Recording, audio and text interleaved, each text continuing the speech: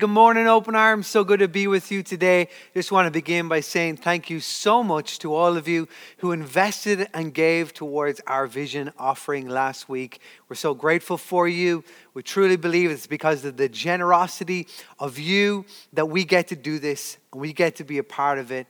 And we truly believe that where God is leading us to is exciting. And it's just exciting for us because we've got hope for our future and the future of the next generation. So thank you so much. If those of you who are still to give or want to give, please go to the Connect area straight after the service and we'll be able to help you out. So today we're starting a new series. We're starting a new series called Hope for Our Finances. Hope for Our Finances. It's a follow-on and a series that we've been in, Hope for Our Future. And really, this began a couple of months ago as I began to feel convicted as a Christian, convicted as a pastor, when I began to hear and experience, even in my own life, the stories of the financial pressure that was happening on every side. You know, we've all experienced it. We've all seen it through the current financial stress, but also the preparation for the financial stress that's predicted to and expected to come our way in the next few months. And so as I was looking at it and thinking about it, and having experienced this before in 2008, 2009, right through till 2013, 14, we could all testify and through our own experience that it's financial strain that can have a massive negative impact in our lives. In fact, when you look at marriages, financial strain and financial pressure is the number one problem in the marriage that leads to divorce. In fact, financial strain has the power to cause severe anxiety and worry in us. It can lead to depression. It's the one thing that can distract us as parents, as friends, being present, being here in the moment. It can keep us waking up at night. And why I felt convicted as a Christian, but as a pastor, is to ask the question, where is the help in all this? Where is the hope in all this? What has the Bible got to say about our finances? Now, how does the Word of God relate to the 21st century, 2022, getting ready for 2023, when all I'm experiencing is inflation, a looming recession? What happens is the impact that it hits our pockets. And when it hits our pockets, it hits our hands, our wallets, it affects our hearts. And so the question is, has God in His Word given us the tools, the values, the principles to be able to help us in our finances? And I believe that the answer is yes.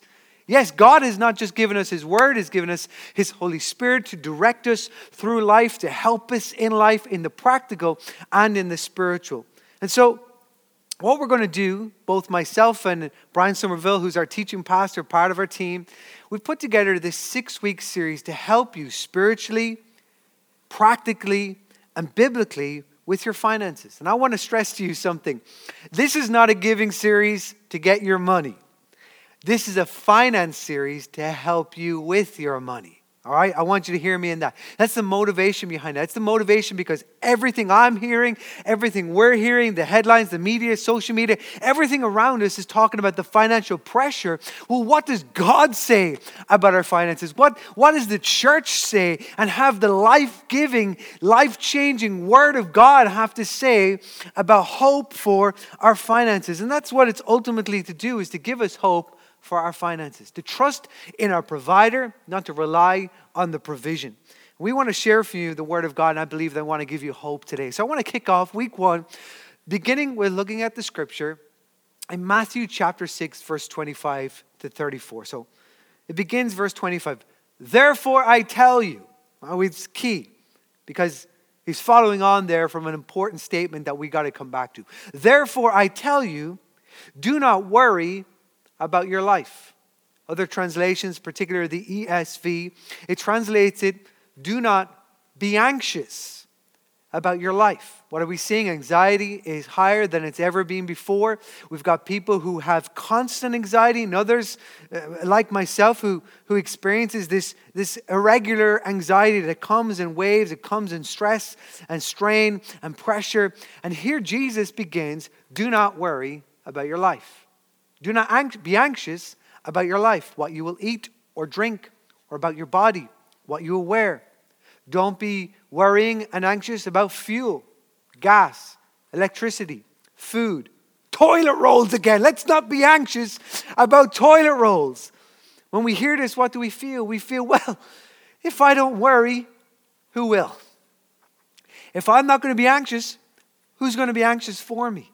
We feel like it's our duty that we have to worry. And if we don't worry, then what's going to happen next? He continues, is not life more than food and the body more than clothes? Yes, we would say. Look at the birds of the air. They do not sow or reap or store away in barns, which all of us should do and do. And yet your heavenly Father feeds them. Are you not much more valuable than they? Yes, we are. Can any one of you, by worrying, add a single hour to your life? That somehow the longer I worry, the longer I live, the easier it will be. When, in matter of fact, what does worry do? It leads to stress.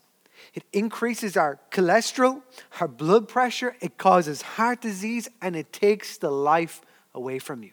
It sucks the life out of you. Verse 28, why do you worry about clothes?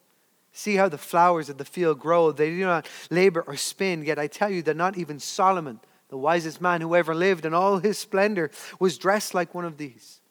If that is how God clothes the grass of the field, which is here today, and tomorrow is thrown into the fire, will he not much more clothe you, you of little faith? So do not worry, saying, what shall we eat, or what shall we drink, or what shall we wear? What is he saying here? He's talking about food, drink, clothes, material possessions, material needs. Needs that we all have. Needs that we need to be met. Needs that, what do they all have in common? They require money. They require our finances. We need finances, and Jesus says, don't worry about your money. Verse 32, for the pagans, those who do not believe and follow Jesus, run after all these things. Many translations says, seek after all these things. And your heavenly Father knows that you need them.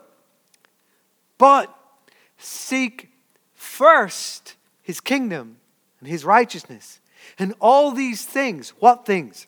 Your needs. Your food, your drink, your clothes, your fuel, your gas, your electricity, all the things that you need and that you require and that you need to have, he says, will be given to you as well. Therefore, do not worry about tomorrow. Do not worry about your future. Have hope for your future. For tomorrow will worry about itself. Each day has enough trouble of its own. Here's the title of my message today. Seek first, worry second. Seek first, worry second. Don't worry about your life. Don't worry about your money, about your finances, and don't worry about your future. Don't worry about tomorrow, for today has enough trouble of its own. You know, as I was preparing for this sermon, for this message, and it really is resonating with me, and it's challenging me, because to be very real with you, to be very honest and transparent, to be vulnerable, I love to worry. There, I said it. I love to worry. I love to worry. For some reason, even as a preacher, one who has, for many years now studied the Word of God and, has learned from God, has known and preached, trust in the Lord your God, I doubt. I waver, I wonder, I worry, and part of me loves it. Part of me revels in it at times. Part of me enjoys worrying. In fact, Gillian, my wife, she's pointed out to me recently that I'm beginning to get some gray hairs on the side of my head, the top of my head. Why? Because of worry, because of stress. And do you know what I worry about? I worry about everything. I worry about everything. It's not as that my life is, so hard, and because of that, I worry. No, I worry about everything. I worry about my life. I worry about our money. I worry about our future. I worry about the future of my children. I worry about what could happen, what might not happen. I worry and worry all the time. Recently, I'll give you a recent example because I want to be real to you. I want to help you because this is a very real thing for all of us. I've been struggling to sleep for the last 4, 5, 6 weeks, and at times I'll be awake in the middle of the night, 2, 3, 4, sometimes 5 or 6 hours at the night, just worrying, thinking, things running around in my head. I'm worrying about the future of our church, and will we get a building? Will it be the right building? I'm worrying about, will we go through another global disaster? Will things happen where the rug is pulled from underneath our feet again? What happens if I don't know what to preach? What happens if I'm not able to go anymore? What happens if I can't sleep? And what happens if I can't ever sleep again? And I just worry. And it's this constant, vicious cycle that worry causes me to worry. As a parent, I worry about my children. I worry what's going into their brains through TV, the iPad, their friends, their teachers, what they pick off us, what they pick off their families. And you know what? I've discovered this, that what I worry about the most is everything that's outside my control. Everything that's outside of my control. Because I've realized that knowing how hard I may try and protect my children, I'll never be able to protect them 100%. No matter how much I might try and prepare myself for what is to come, the one thing that I'm not prepared for will most likely happen. That even though I can be planned financially and financially strong today, everything can be taken away from me tomorrow. So I spend my time, I spend my energy, I spend my health, I spend my life worrying about things that are not within my control. I don't know if anybody else relates to this. Do you worry? Do you relate to struggling with anxiety? Do you stay up late at night or throughout the night worrying about things that are outside your control? Do you worry about the what ifs, the maybes, the could, maybe, might happen, if only? Do you know what the worst thing to say to someone who worries? Don't worry. It's like the worst thing that you could ever hear. If you say to someone, express to someone, I'm worrying, I'm stressed, I'm anxious, and for them to turn around and say, well, don't worry. It's going to be okay. You want to slap the head off them. You want to choose some choice words. I've learned this in my own personal life and my marriage. I'm married 15 years. I'm only starting to learn this now. If Jillian is upset or loud or angry or something's just got her worrying, got her going, if I turn around and say, calm down. There's been times where she's wanted to punch me right in the face. I've had to learn to duck and to dive because I just say, I don't know why it comes out of me, even though I've learned before, I'll say, calm down, chill out, don't worry. When you hear this, don't worry. What do you want to do? You want to kill that person, and it causes you to worry even more. What we want to hear is it's going to be okay. I want to hear why I shouldn't worry and what instead I should do with my energy. That's what I want to hear. That's what all of us want to hear. In this scripture, Matthew 6:25-34, it answers both of these questions. It looks at why we should not worry, and it also looks at what we should do instead. 3 times Jesus says, don't worry. Don't worry. Do not worry about your life. Do not worry about your finances and your money. Do not worry about your future, which, at first it doesn't sound helpful at all, but then he gives us the reason why we shouldn't worry and what we should do instead. He says, seek first, worry second. Seek God first, worry second. Verse 25 begins, therefore I tell you. Therefore I tell you. One writer, biblical writer, he says, when you see the word therefore, you need to look at what's it there for, which is totally cringy and corny. But when we read the Bible, we tend to open it up and we read the Bible in sections. We'll read one section that is completely, we're completely oblivious to the section that comes before and after it and doesn't relate to it all. But what we see is the Bible, and particularly when you read Matthew 6, you actually discover that it's a part of Jesus' Sermon on the Mount.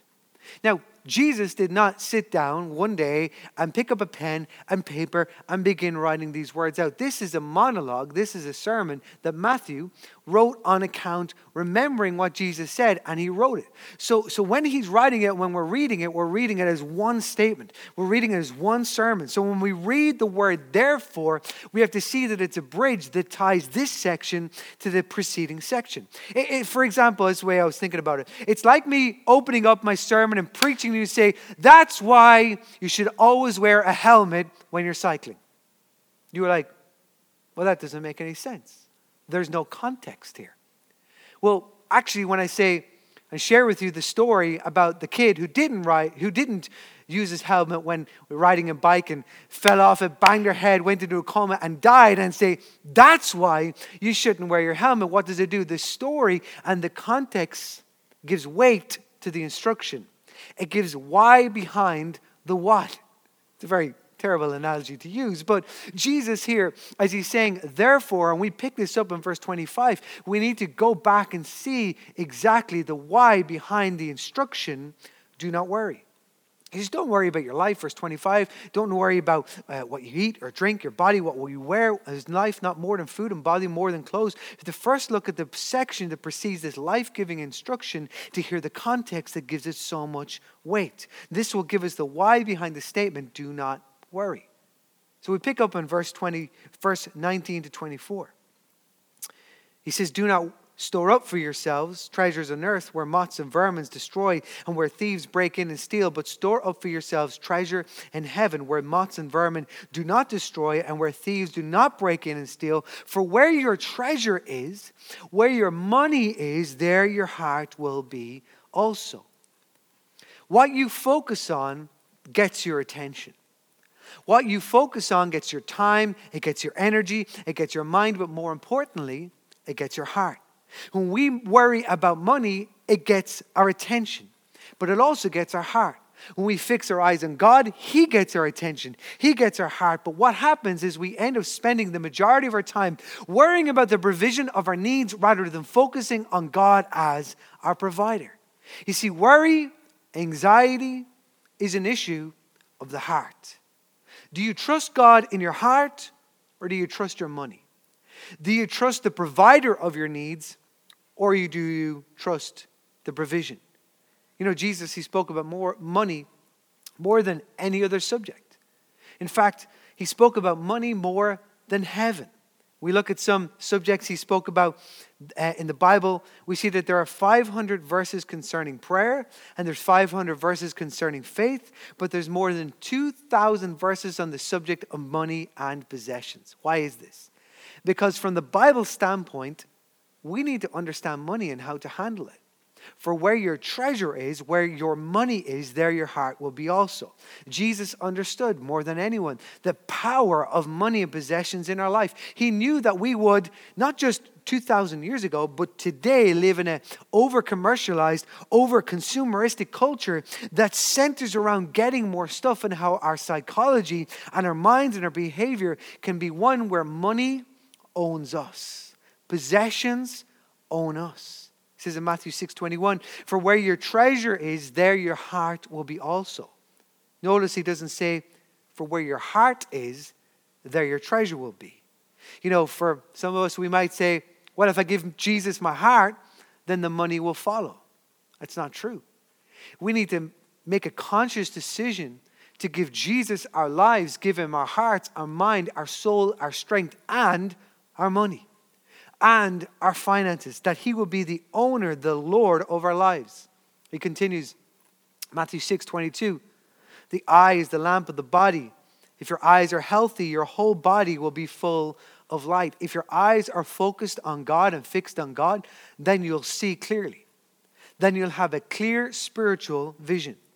Verse 23, but if your eyes are unhealthy, your whole body will be full of darkness. If then the light within you is darkness, how great is that darkness? No one can serve two masters. Either you will hate the one and love the other, or you'll be devoted to one and despise the other. You cannot serve both God and money. The original word here, the Greek word, the koine Greek word used for money was mammon. It relates to all material possessions. It's the desire and love for things, for food, for drink, for clothes, for your life, your money, and your future. And Jesus says no one can serve two masters. The original word here used for masters is kurios, which is defined and better translated as Lord. Here he's saying you cannot serve two lords. Money cannot be the Lord of your life, and God cannot be the Lord of your life. You can only have one, for you'll love one and hate the other, or you'll be devoted to one and despise the other. You cannot serve both God and money. Now, what's interesting, I don't know about you if you've thought about this, if there was a blank there at God and money, many of us would not put in money. We would say you cannot serve both God and the devil. Or you cannot serve both God and the world.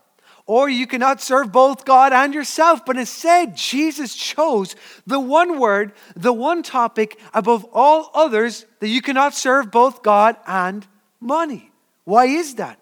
Because Jesus knew that money, and along with the quest for more, would be the chief competitor for our hearts. It would be the very thing that would steal our heart, that would consume our mind. He understood the power of money and how money, possessions, and stuff can have the power to own us rather than us owning our possessions. The NLT, New Living Translation, says you cannot serve God and be enslaved to money. You cannot allow money to own you, and you cannot have God own you and not your money. In the Message translation, it makes the statement, you can't worship God and money both.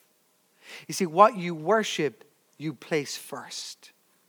What you value, what you serve, the Lord, the Master, the God of your life, what you serve and worship and obey, you value it, you honor it, and you place it first in your life. So therefore, verse 25, from this place, therefore, I tell you, do not worry about your life. Why? Because your heart should be entrusted to God. For where your treasure is, there your heart should be also. Because your eyes must be fixed on Him. A healthy eyes, healthily on Jesus, will bring light to your life. And if He's not Lord of all your life, guess what? He's not the Lord of your life. If He's not the Lord of all your life, then He's not the Lord of your life. You must worship Him, serve Him, obey Him, and give Him everything that you have as the Lord of your life. That's the why. That's the motivation. That's the why you should not worry. So this leads into our next question. Well then, what should I do instead of worrying? Here we go. Seek first, worry second. Verse 31 says, so do not worry, saying, what shall we eat? What shall we drink? What shall we wear? All require money, all requiring finances. For the pagans run after all these things, or seek after all these things. And your heavenly Father knows that you need them. But seek first the kingdom of God and His righteousness, and all these things will be given to you as well. Now, I want to go deep into teaching here for a moment, these last few minutes that I have with you.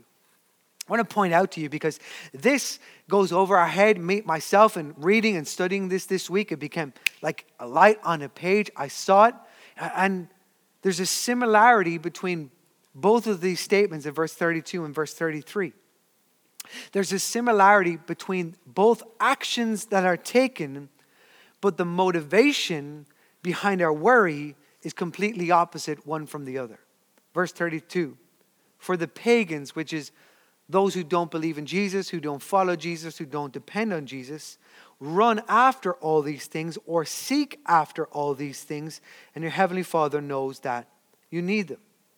But verse 33 says, believers, but seek first His kingdom. Seek is the first word in verse 32. It's also the word that's used in verse 33. His kingdom and His righteousness, and all these things will be given to you as well. Now, as I said, when we look at the original Koine Greek of the word seek, why I say this is important, because all the different translations, there's so many different translations of the Bible, is because we have one word in the Greek. It has many meanings in English, but when we look at the original Koine Greek in verse 32 of seek is Epizeteo. And this word, epizeteo, it means to intensively demand and crave for. It is to wish for and clamor after a desire or need. How many of us have said this? Oh, I wish I could just have this. Or I have a craving for this one thing. Or if I could only get this in my life. And what happens is we spend our lives trying to pay for the desire that we want or need. We spend our lives trying to save up for this, or even to take a loan out and go into debt for this. We give up our time with others who we love, our family, our friends, our loved ones, all so that we can fulfill this desire and find this need in our lives. But when we get it, when the desire is fulfilled, what happens? We move on to the next thing. Why? Because it never brings fulfillment in our lives. This is the new thing that I want today, but next month it's the old thing, and now I need something new, or I need someone new. Because, the why? Because our fulfillment was in the pursuit of the desire, rather than our fulfillment being in the experience of the desire of the need. Why? Because it'll never meet our needs. It'll never meet our desire. But in verse 33, the same word is used. Pagans run after all these things. They seek these things. Believers seek first the kingdom of God. The original word here is very similar. It's zeteo. It means to worship God. It means to have a desiring endeavor. It means to seek in order to find by thinking, meditating, reasoning, and inquiring to find. In fact, it's the same word used in Jeremiah 29:13. You will seek me. The Hebrew word bakash. It has the exact same meaning. To seek out and search out in worship and in prayer. To seek in order to find. Jeremiah 29:13 says, you will seek me and what? And you will find me when you search for me with all your heart. When you seek God first, you will find him. And when you find him, you will experience in him a constant and never-ending fulfillment that nothing else, that no one else could ever fulfill in your lives. When you seek God first, all these things will be added to you. Why? Because when you have God, everything else comes second. When you seek first, you worry second. When you have God, nothing else matters. When you go after all these things, it never brings fulfillment. It never fulfills the desire and the need. But when you seek first, you never have to worry. When you seek God first, you never have to be anxious. When you seek God first, everything is given to you. And all things are added to you. Seek him first. What? His kingdom, his righteousness, his kingdom values, his kingdom principles. Seek the word of God for your hope in your finances, not the world. Is there worldly wisdom that we can apply to our life? Yes, 100%. But we need to be led by the word of God and the Spirit of God. We need to seek first the kingdom of God and his righteousness, his provision, not my provision, his strength, not mine, his grace, his mercy in my life. This, and then it says, these things will be given to you as well. It's the fruit of our faithfulness. It's a reward for our obedience. Seek first the kingdom of God. All these things will be added to you. Stop worrying. Stop worrying about your life. Stop worrying about your money. Stop worrying about your future. Seek first God. Worry second. November 2019, Isaac, my son Isaac, I got 4 boys. The third boy, Isaac, he was born with a hole in his heart. November 2019, Crumlin Hospital. And he went to do a keyhole surgery to be able to heal and put the heart together. And they came out to us and they told us the surgery was unsuccessful. He was going to have open heart surgery. They were going to have to crack open his chest just to sew his heart together. And they were so brutal, and they have to be. They were so brutal in their details, the what could happen, the consequences, what might happen. And I've never gone home to my own home at night, ever been so racked with guilt. Asking God the question, what are we going to do? In that moment, I had to choose, seek first, worry second. There's nothing I can do. It's outside of my control. All I can do is seek first, worry second. February 2022, this year, Jill got so bad with postpartum depression. I had to bring her to hospital. I had to check her in. And in the days that followed, there were days where I went to visit her and I thought, would she ever get better? Would it always be this way? Thinking those nights, being racked with worry, with anxiety, thinking, how are we going to get through this? I had to make the choice. Seek first, worry second.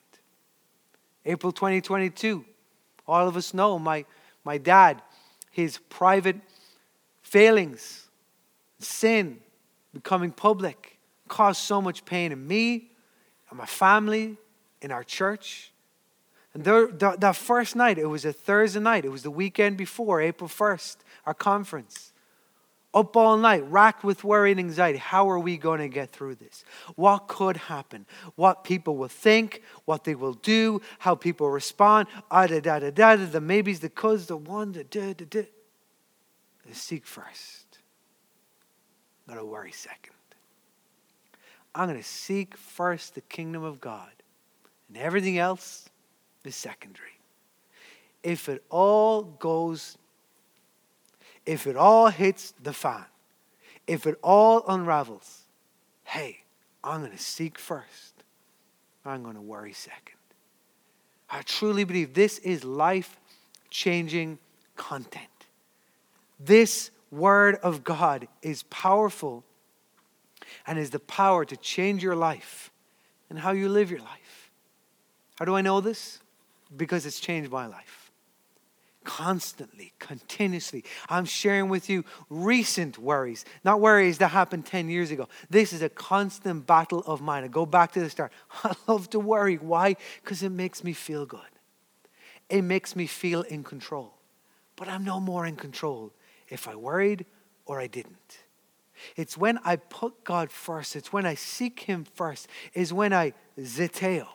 I worship after God, search after Him with all my heart. It's when I desire Him, when I find my fulfillment in Him, everything else is added to my life. How about you? Where do you need to seek first and worry second? Where do you need to seek God first today? What do you need to surrender? What do you need to lay down? What do you need to stop worrying? Do not worry. Why? Because it adds nothing to your life. Don't worry about money. You cannot serve both God and money. Place your heart in Jesus. And place your treasure in Jesus. Place your faith in Jesus. Everything else will come after that. Where do you right now? Hey, why don't we do this for a moment? Why don't you just close your eyes, bow your heads with me for a moment. What do you need to lay down at the altar? Where do you need to seek first? Where do you need to stop worrying? Who do you need to stop worrying about? The situation, the circumstance, the healing, the provision. You're racking your brain with worry. You're filled with anxiety. Bring it to a calm. Lay it down at the feet of God and just say, I'm going to seek you first. I'm going to seek first the kingdom of God and your righteousness. I'm going to believe that you're going to add it to me. Lord, right now I pray for every person that hears my voice right now. God, I pray with your anointing. We know that your Spirit is here. The presence of God is here.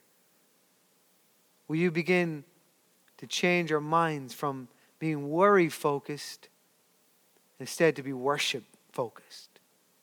Will you help us rather than worry and anxiety is the first thing we go to? We wear it like a badge on our top because we think that somehow we're a martyr for ourselves in the situation. But instead to lay that down and seek God first. Place Jesus at the center. He is our focus. And He's the one who has our heart and nothing else has. In Jesus' name, amen.